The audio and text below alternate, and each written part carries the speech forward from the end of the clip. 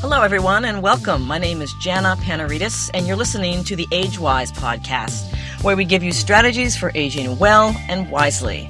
And how do you do that when on top of struggling to meet the demands of your own life, you're also caring for an aging parent or a spouse, or maybe you're caring for another member of your family?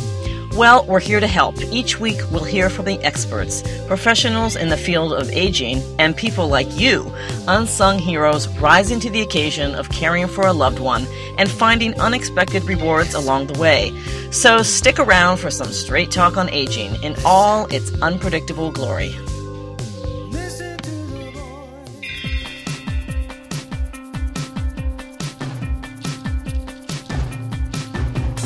We often think of caregivers in terms of people who are older adults caring for a parent, and in terms of being middle-aged and older.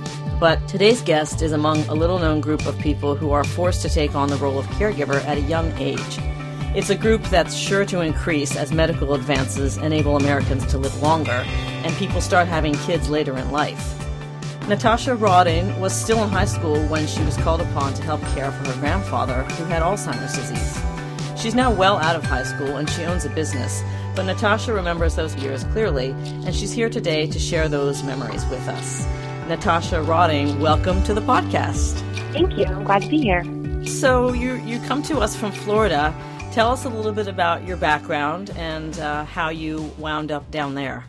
Sure. My mother lived with her parents after she and my father divorced when I was just an infant, so I was raised in a house with three of them. And then eventually just with my grandparents, my mother remarried. My mother and my grandmother are both nurses. My mother still is. And my grandmother only retired a few years ago, and she's 80 this year. Wow. So I was in very capable hands. And when my grandfather fell ill with Alzheimer's at a relatively young age, he was 56, my grandmother was attempting to take care of him as best she could at home. It wasn't really her area of specialty. She was an OB nurse, delivering babies every day, but we were more equipped than most. So we felt confident keeping him at home as long as we could and trying to help keep him as comfortable as possible. So from that point, eventually we were not able to keep him at home, but there were many, many years where his disease progressed that we were the sole caregivers. Uh-huh. And so you kind of began that process when you were in high school. And yes. Your grandfather was diagnosed really at a young age. How did that affect your dynamics? Well, we honestly couldn't believe it, but I think everybody and I know that many people who identify as caregivers, it's not just Alzheimer's or dementia. There's lots of things that can put you in that position. But for this particular diagnosis, it seems like in retrospect, hindsight's always 20/20. Looking back at home movies and things, we saw it creeping in. So it felt like a shock to get that kind of a diagnosis at his age. And he was certainly at that age very coherent, and he was still driving and going to the store, and he had only recently retired from his office job at the Pentagon, so he didn't feel like that was an appropriate diagnosis, but the doctors were confident. And the more that we looked back on things, like, oh wow, there it is, a little bit there, and we were sort of able to all make peace with it. And then we started aggressive treatment with as many experimental medications and therapies that we could, but as you probably know, we can only do so much. Right. And he was diagnosed when you were living in Florida at the time. Yes. Okay. But you're not from Florida. Can you tell us a little bit about your background? Sure. So my grandparents, my grandfather was an Army veteran, and he flew helicopters in Vietnam, and when he was shot down in Vietnam, he lost his leg, and that proved to be probably the greatest challenge when we fast forward to him becoming less and less able to care for himself. Uh-huh. But for the many years, 30 years after he left Vietnam, he had a prosthetic, and I was not around in those years, but he was very much ambulatory, and he, like I said, he drove, he golfed. Wow. He still worked. He worked at the Pentagon. He worked in intelligence, and he worked in helicopter technology development, and he, had a very full and long career with the military, even after such a serious injury. But no, my grandparents had a very full life. There's lots of travel. We lived all over the world. Like I said, because I lived with them. Gosh, before he took the Pentagon job, we were in Europe. We were in the Middle East. We all lived a very good life, and I'm very grateful for that and for those memories for obvious reasons, because things were so wonderful for so long. So when he retired from the Pentagon, which it was just time, I think he was 52, 53, we moved from D.C. down to Florida, as you do. And so I was pretty devastated to move down here. Actually, I love DC, and I still do. So I didn't really want to leave Washington, but we did. We came down here, and we made the most of it. They bought a nice little house in a quiet residential neighborhood in And Jupiter, how old were you at that point? I think I was probably 14, 13. Okay, so you moved from D.C. to Florida when you were about 14. And then things were business as usual for a while. He was settling into retirement, and he was golfing a lot and enjoying being outside and gardening and walking, all the things that older, newly retired people tend to do. And, right. It just, the creep of the disease was very slow, but eventually he was out driving, and he called us. I don't know who, me or my grandmother at home, from his cell phone, speaking very calmly and very coherently, just saying, I left the house, and I don't know where I was going. Huh. Do you remember where I was going? And it was weird because he had never said anything like that before. But that's kind of those are the kind of things that happened in the beginning, where we sort of brush it off and we're like, are you okay? What's wrong with you? And come home. And he'd be like, I'm not sure I remember how to get home. So it escalated from there. And then there'd be moments of clarity and then moments like that. But those moments became more and more frequent. And eventually we had to tell him to stop driving. And that was the first thing. And then he started wanting to go out less and less. He didn't feel comfortable. He felt confused. And the whole thing was extremely devastating in addition to just the fact that we knew what we were dealing with and we knew it was not going to get better because of the kind of man he was and how independent and how strong and outgoing he was in most of his life. And to see that kind of degenerative disease take over, it felt like bringing down a really deep-rooted tree. And it was very, very upsetting to see that for all of us. We were all just crushed to see him kind of taken down, and so young, because my grandmother was the same age, is the same age, and was still working and still very much mentally sound, which we're grateful for today. But it just all felt like it was too soon. Yeah. So when you moved down there at 14, you moved in with your grandparents. Yes. And was your mom living with you as well at the time? No, my mother had remarried, and she was living in the area in Palm Beach County in a different house. And she and I had some issues with her new husband, which is a whole other saga in itself. But I made the executive decision to live with my grandparents, which I'm sure she's still angry about to this day. And that was solid 15 years ago. But at a young age, you made that decision, and you had that choice to make that decision? Well, my grandmother, because she was sort of felt in the position of a second mother or a second primary guardian, allowed that to happen, which was probably not a great decision. And there was some issues there with my mother and the sort of power struggle, but I don't know. It just happened. But in the end, I think it worked out for the best because I was able to be there in the house and be of more assistance. And I think that was part of the raw deal. Is that if I was going to be allowed to sort of leave my mother's home, that I was going to have to really contribute and make it worth the strife. But we really didn't even know what that meant. Contribute and help out around the house didn't mean what it ended up meaning at that moment. So, and I was selfish and 15 probably, and so you were a teenager. I wanted to do my own thing, right? Normal. Of course. But as things got more intense, I like to think I stepped up to the plate, really because we didn't have a choice. My grandmother was still working, and she was working nights.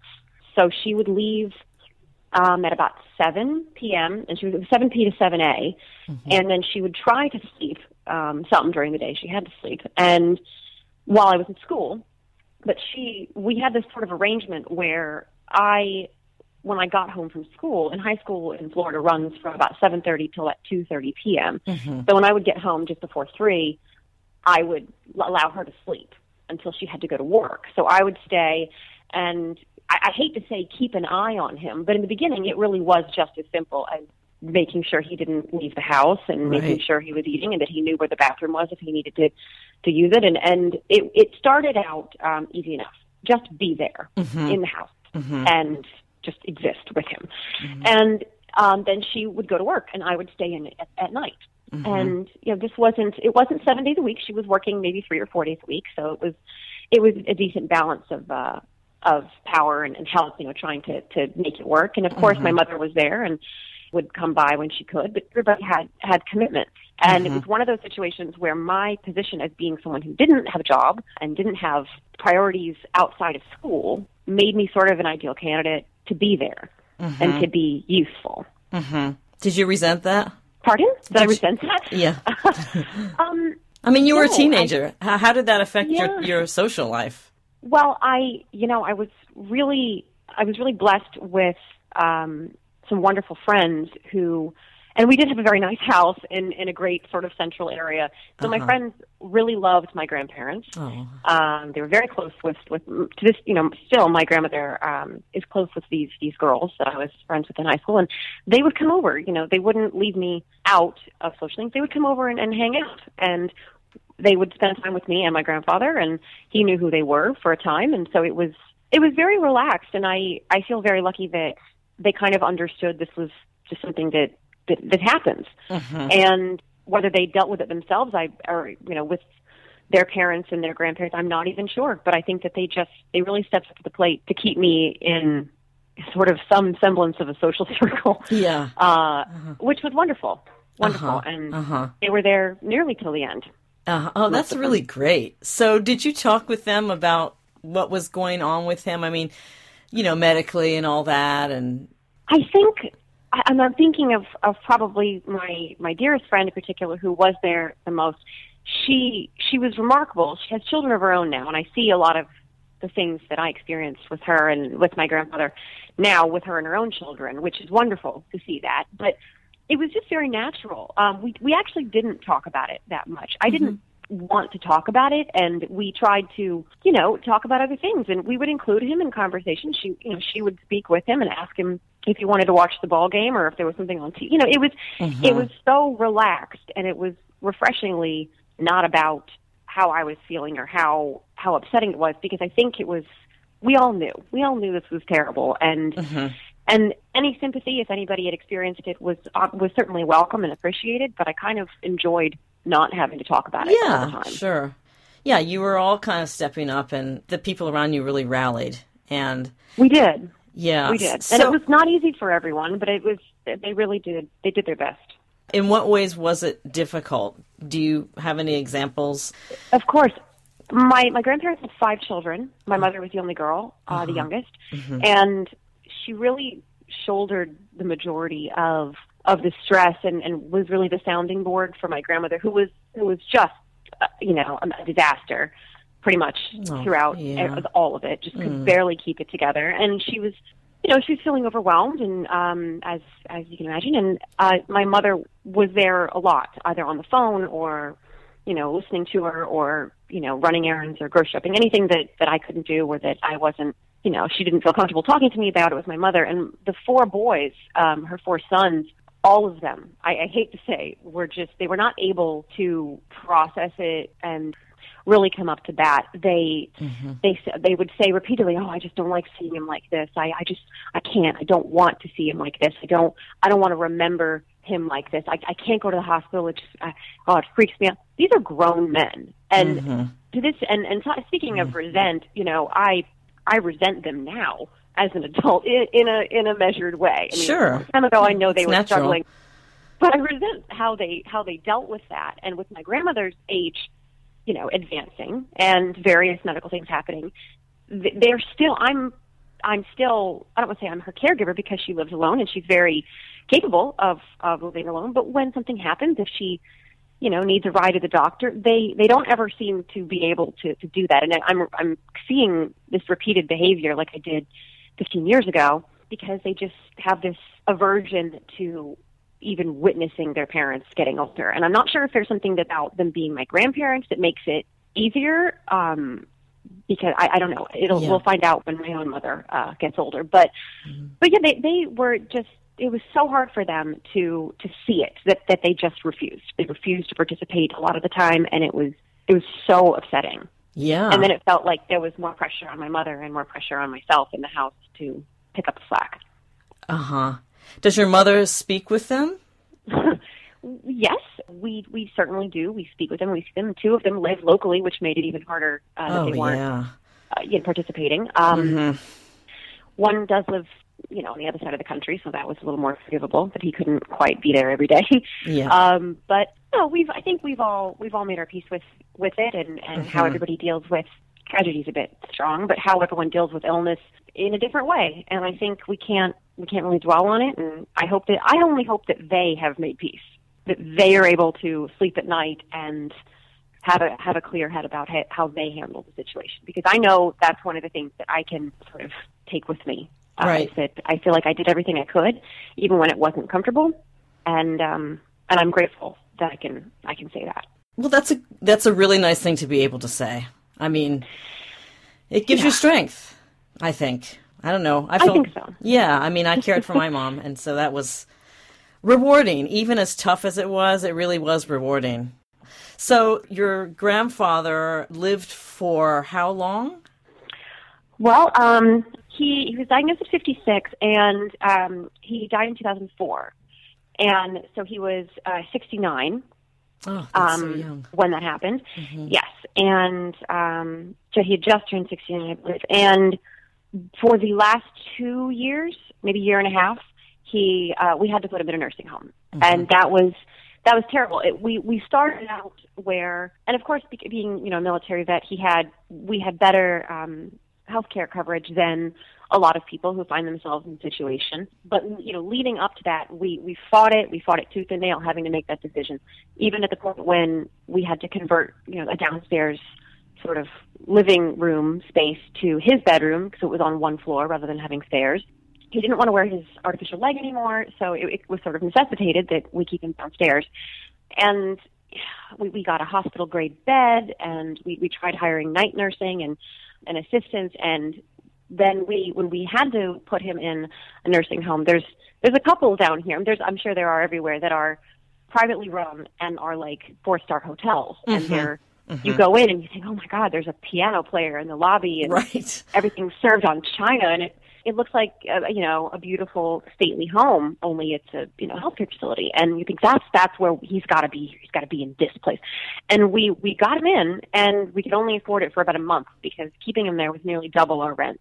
Our mortgage. Mm-hmm. And we didn't have the money, and so once we'd exhausted all of our funds, then we had to put him at the VA hospital, which is a hospital, and it did what it was supposed to do. It took care of him, and it just was not the environment that I think anybody envisioned having to take your parents to, or your grandparents. You don't want to do that, but we had to. So once we were unable to keep him at home, just because we couldn't lift him anymore. Once he wasn't able to get up out of bed on his own, my 5-foot-tall grandmother and I could not physically get him up and around the house, and it was too much for two non-geriatric care specialists to manage. She was very good at everything else, and she was wonderful at changing dressings for his leg and everything, but it just that was not either of our fortes, doing that, and the physical aspect of it was too much. So when we did have to put him at the VA, we certainly all supplemented as much time as we could to be there in the VA and to be with him for meals, and to be with him just to go and sit. Even if he had stopped speaking to us, it was not really verbal. We would try to go. If I had homework to do, or if she had charting, we would try to go sit with him and just be there to keep him company, even if he didn't really interact with us at all. So we did do that for a long time until the end. And you were still in high school at this point. Mm-hmm. I had graduated. I was out of high school for about a year and a half. Well, for the last year, I was still living at home after high school, and I was working and going to night school to a community college. So I was still in the area for the next year. Okay. And so after your grandfather died, you remained living with your grandmother? I did for the next about year and a half. And then in 2006, early 2006, she moved to Georgia, where she's from, where they were both from, my grandparents, and to be closer to her sisters and her extended cousin family. And I stayed down in Florida for about another 6 or 7 months, and then I decided I would go to college in Georgia, and I moved back in with her. Oh. She was my college roommate as well. That's great. So I followed her back to Middle Georgia. Oh, isn't that interesting? And is she there now then? Is she there now No, still? she's back in Florida. Through a serendipitous turn of events, she's back down here, and so am I. So we've both come back to Florida. That's so touching. So you see her?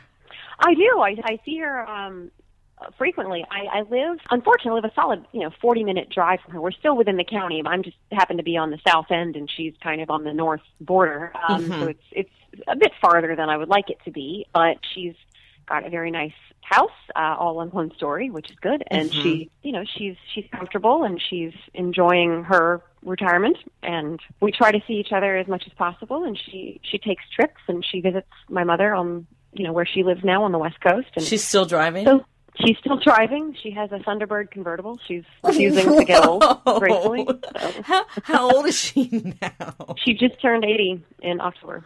Wow, and she has a Thunderbird convertible. Good she for does. her, man. That is awesome. As much as we try to talk her out of that, Well, let me ask you something. This is a bit of a delicate question, but people who have gone through this, I'm sure, would not find this surprising. Did you experience some relief after your grandfather died? Yeah, of course we did. I mean, it is a delicate question, but I think you'd be lying or almost selfish if you said no.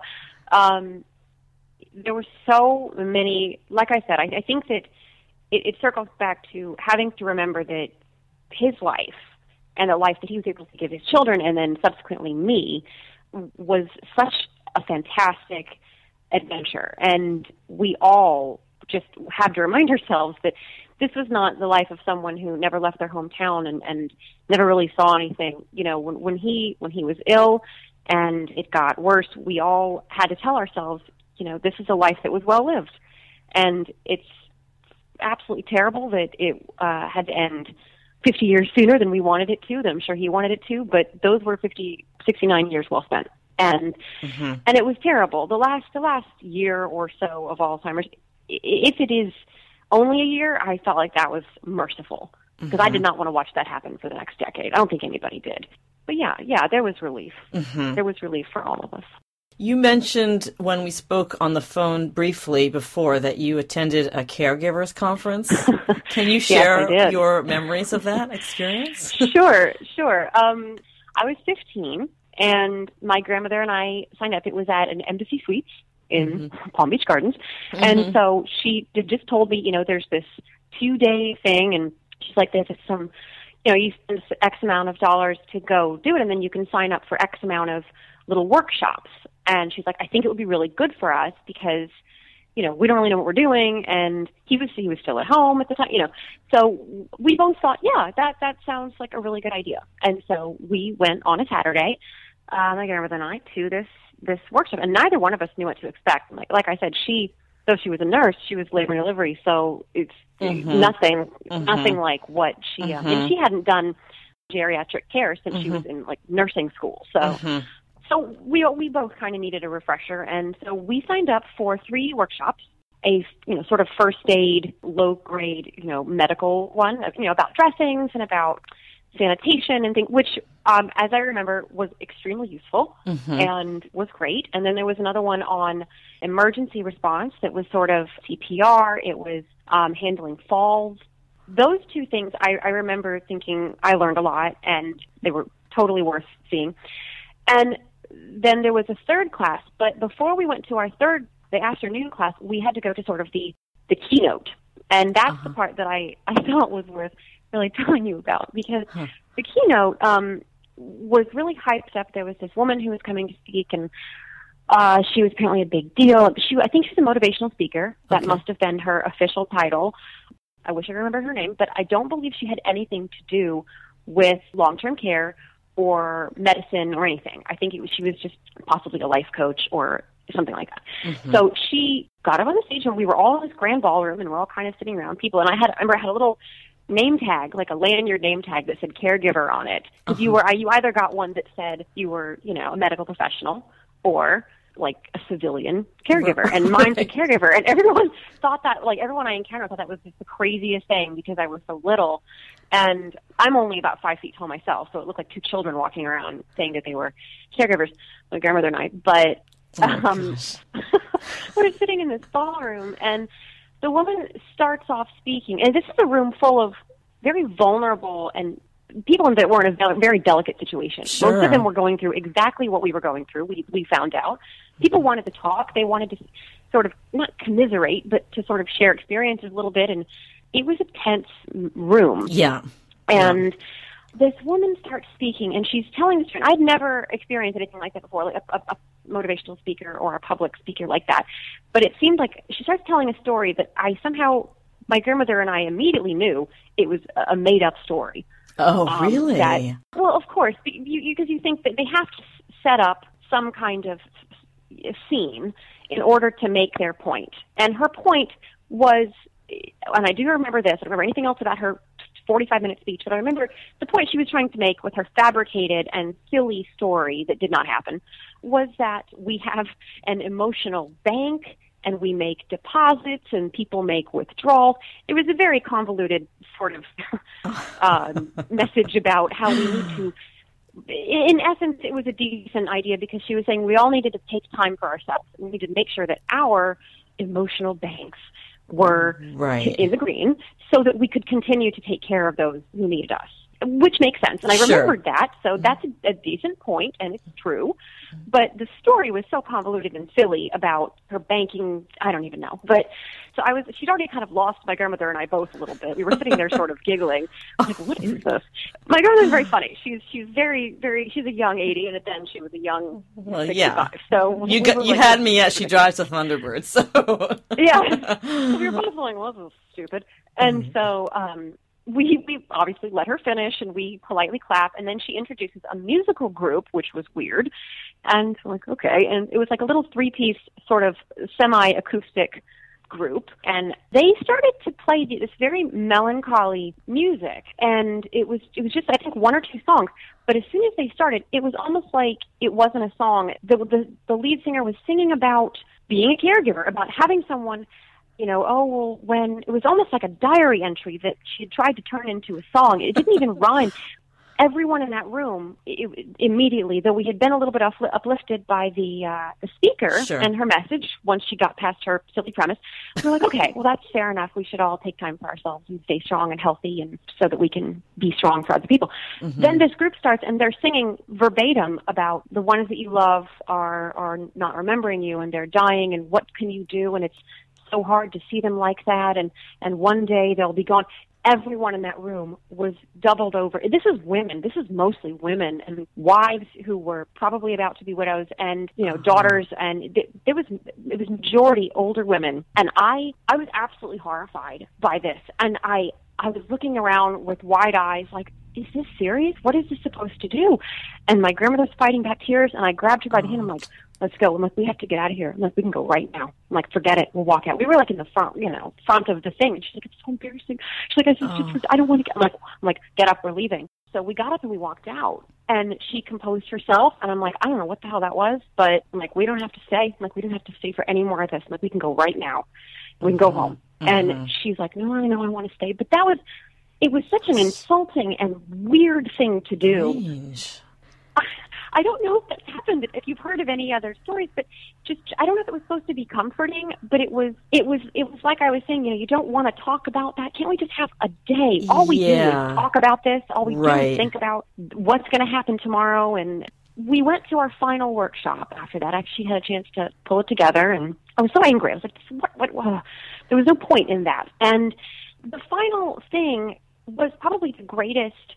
I'm so glad we stayed for it, because I don't remember what the point of that workshop was. I don't remember what we were supposed to be learning, but I remember there was a whole extended family in there, ladies mostly, And they immediately laid in, and the poor little woman who was trying to run the workshop lost her audience completely. She did not have control of the room, which was, which happens because these other ladies were just sitting there talking sort of to the room and each other saying, I cannot believe that crazy band of white people singing like that and making everybody cry. I can't believe it. How dare they? Oh my God. But it was great to hear someone say it out loud. And so we were all agreeing, like, yeah, that was terrible, and I don't know what that was about. And then they said, you know what, I need to laugh. Do y'all want to laugh? This is not the person running the group. This is just a lady who was in there. In the audience? Like, yeah. And it was good for her. Room, like a mini ballroom. There was maybe 35 people in there. And in this workshop, and we're like, yes, please tell us something to make us laugh, because we're all so suicidal after that terrible musical display. Oh my goodness. She tells us this story, and she's talking about how, my daddy at home, and I take care of my little boy and my teenage son and my daddy all at the same time. And she's like, I do all my laundry, and I just do everybody's laundry together, and I put it in a big pile on the bed, and I tell my daddy and my boys, go get your stuff from the laundry and, take it to your room. And so they all usually do it, and everything's fine, and they grab their pants and their shoes, the socks and everything. And she's like, and then one day, I do the laundry in the morning, and then I take my daddy out for lunch, and then I take him out in the evening to pick up some things at the store. She's like, and he's walking funny all day, and he's so uncomfortable, but he can't tell me why. And she's like, and then I get home, and it's time for his bath, and she's like, damned if that man hadn't put on my 5-year-old son's Superman underwear, and has been walking around in his 5-year-old underwear all day. And everybody loved it, though, because it's such a real moment. That exactly what you needed. Yeah, it's just what we needed, a little comic relief. And I don't think anything else happened in that, except that we all had a good laugh, and we all tried to find a little bit of humor in this terrible, terrible hand that everybody seemed to have been dealt. And that was a great takeaway, to think that, we should try to laugh when we get the rare opportunity. We should really absolutely try to laugh at it. I completely agree with you. That's one of the things I always say, always look for humor. How awkward it was, though, for everyone in that room to be subjected to what was basically like an SNL skit, like a parody almost, it sounds like, right? I mean... No, it was crazy. It was such a weird, well-intended, too, probably. Well-intended, but just really missing the mark.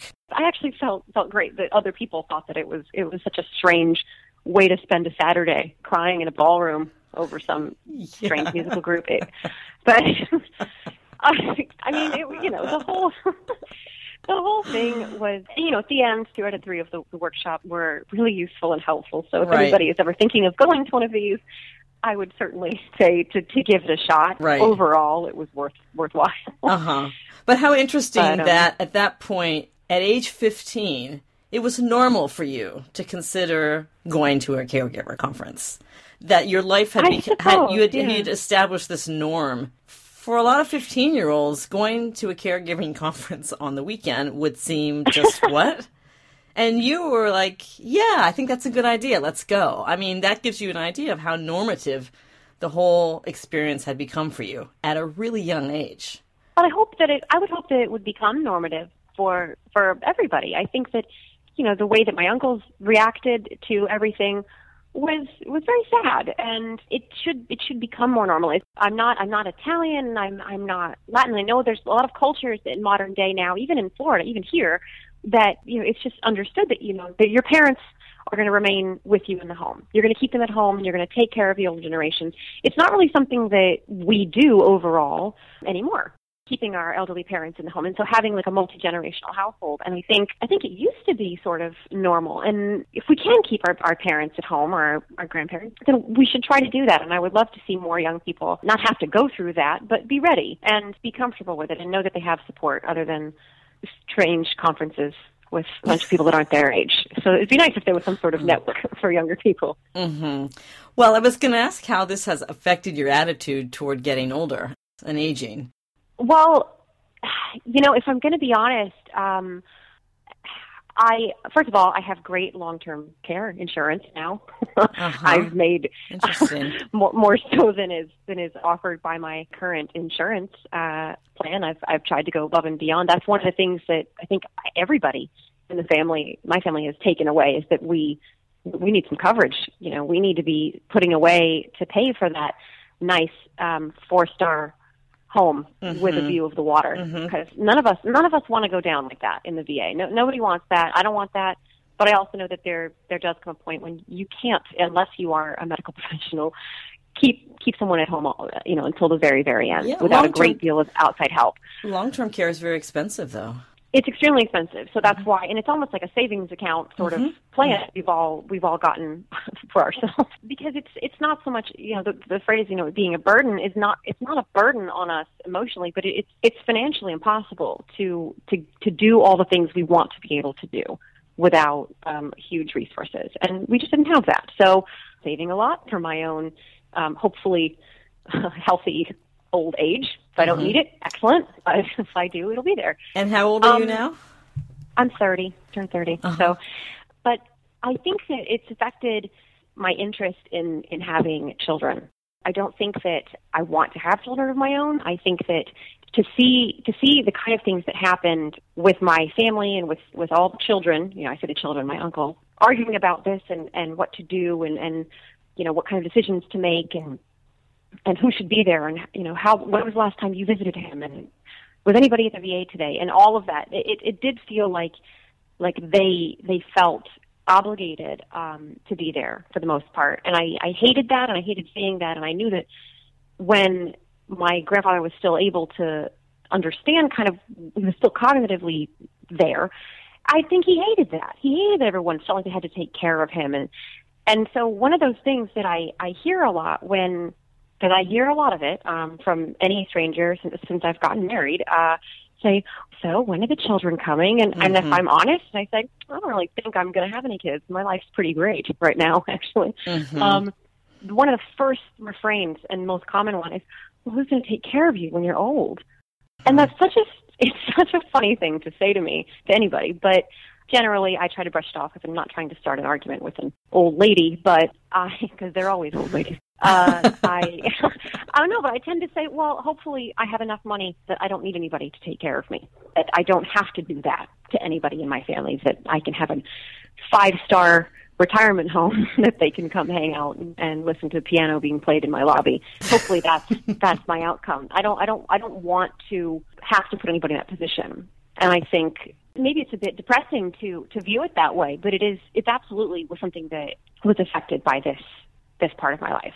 It's interesting because you're as somebody who learned so much from that experience, you're probably in a better position than most people your age who haven't been through what you've been through to share what you learned with your kids and to impress upon them that sense of not duty in terms of obligation, but I know what you mean. Know what I'm saying? I do. Yeah. And your generation is the hope for the future to be more enlightened, and you are. I have friends who are a lot younger than me, and they're so, in my mind, in many ways, so much better equipped to deal with the reality of aging than I was. I grew up in a Greek culture where we did take care and respect our elders. So I have that reference point, and it's helped me a lot. But it's interesting to hear your attitude about having kids framed in that context. But it makes sense on the one hand, but on the other hand, that you're... It's a bit of a tragedy. Well, I don't know if it's a tragedy. It's ironic. My mother thinks so. She does. Well, do you think you might change your mind? No pressure. No, I would never say never, I suppose, is the only reasonable way to look at it. But I have dedicated, I believe, to be a huge chunk of my life in the last 5 or 6 years to volunteering and to spending time with young people. I'm pretty active with the Junior League and with the Red Cross and the Y, and I do a lot of things locally, and I feel fortunate to have the time to be able to do that. And of all the things that the League, in particular the Junior League, focuses on, I find my forte has been with young adults and teenagers, and I seem to be able to relate to them and to talk to them a lot more easily than I can a 5 or a 6-year-old, and everybody's different, who likes to volunteer and spend time, and their strengths lie all over the map. But I think that mentoring some of these younger people is sort of maybe that outlet that I hope to make use of. Is if I can influence anybody to do something great or to be there for their families or to get their act together and step up, then I hope that can be my way of sort of impressing upon younger people, other people's children, that they're capable of a lot, and they don't have to be typical selfish teenagers. And for the record, I feel like you are absolutely deifying me a little bit, and I do not deserve to be talked about quite in the way you are, because it was not 100% of the time, a selfless sort of Joan of Arc mentality. I mean, I was 16, 17, it was right. It was a struggle. It was absolutely a struggle, and there were times I wasn't as focused on my family as I should have been, and there are times that they needed me and that I wasn't there. And I hope that the times that I was there outweighed the times that I wasn't. That's what I hope for, and I think in the end, I do feel like I made up for my selfish moments in the end. But don't shortchange yourself, Natasha. Oh, God. No, but you're giving me a big head, and that's not fair. No, not realistic. Do you have siblings? I have a brother, but he is 10 years younger than me. So at the time all this was happening, I don't even know if he remembers what was going on. He was so little, and he was living with my mother, so he was trying to remove from the situation. I'm kind of glad he was. Are there any tools or resources that you wish you'd had, that you know now, that you wish you had known about in terms of helping you? Well, honestly, just because of the climate of with technology at the time, I think if the internet had been more of a thing, or at least a thing that was more widely used. Right, because it wasn't back now, then. It really wasn't. But now there's these forums and message boards and sort of online communities that are really helpful. I have friends sadly with children who have rare diseases, or they have just mommy groups or anything, and they find comfort and strength in other people's experiences, and they can get a support group together and advice. And even if it's not medical, I think just the emotional support that people can get from finding others going through what they're going through on the internet is remarkable. And I wish that had existed in a way that was kind of more developed at that time, for sure. But I think it's hard to do face-to-face. Like, I couldn't have done more of those sort of conventions because it can be so depressing. Yeah. And everybody's so bereft about what they're going through that they cease to be helpful to anyone else. And everyone wants so much help and needs so much support that they almost can't give it, us included. Yeah. So it was difficult face to face. And I think that if you could have more of the internet support and everything, that I think it's easier to share a bright moment and to have that network existing for you. I think the smaller group, it sounds like the workshops were helpful, but the large scale presentations were like just not working. And maybe it's because of the scale of that particular event that it felt impersonal, in addition to the fact that it was clumsy. It was very clumsy. That's a good word for it. Yes. Really awful. Like just a bad attempt at applying a sales conference techniques to... God, that is what it felt like. Right? Yes. I mean, that's what it sounds like.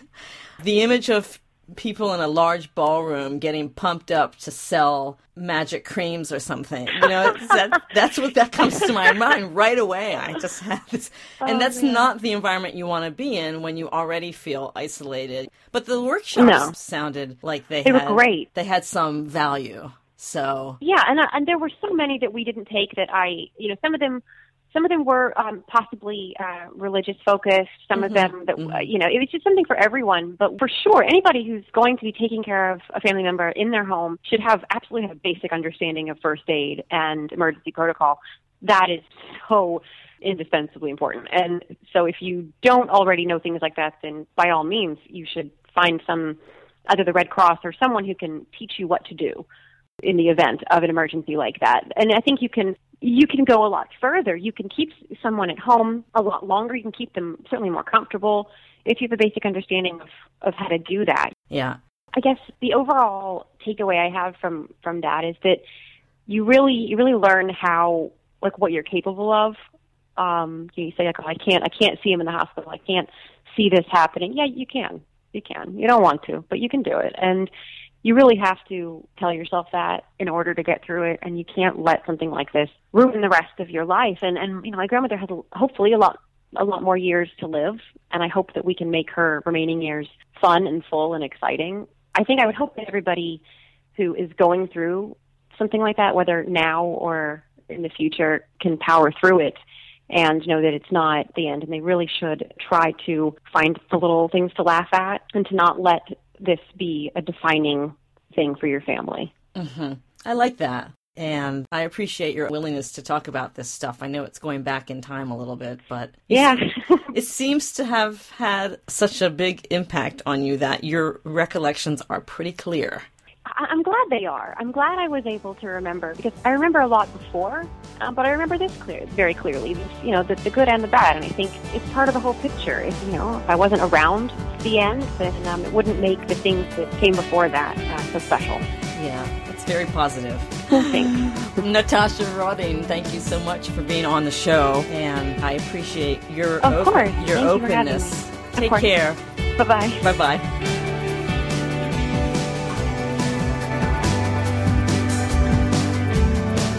That's our show for today. Thanks for listening. I'd love to know what you thought about today's show. You can email me at jana@agewise.com. That's JANA@AGEWYZ, or Z, as my Canadian mother says. You can also find me online at agewise.com and listen to this podcast and lots of other fresh ones on the Speak Up Talk Radio Network, the 24/7 streaming and on-demand radio network that's always on for you. I'm Jana Panaritis. See you next time. Until then, age well, age wise.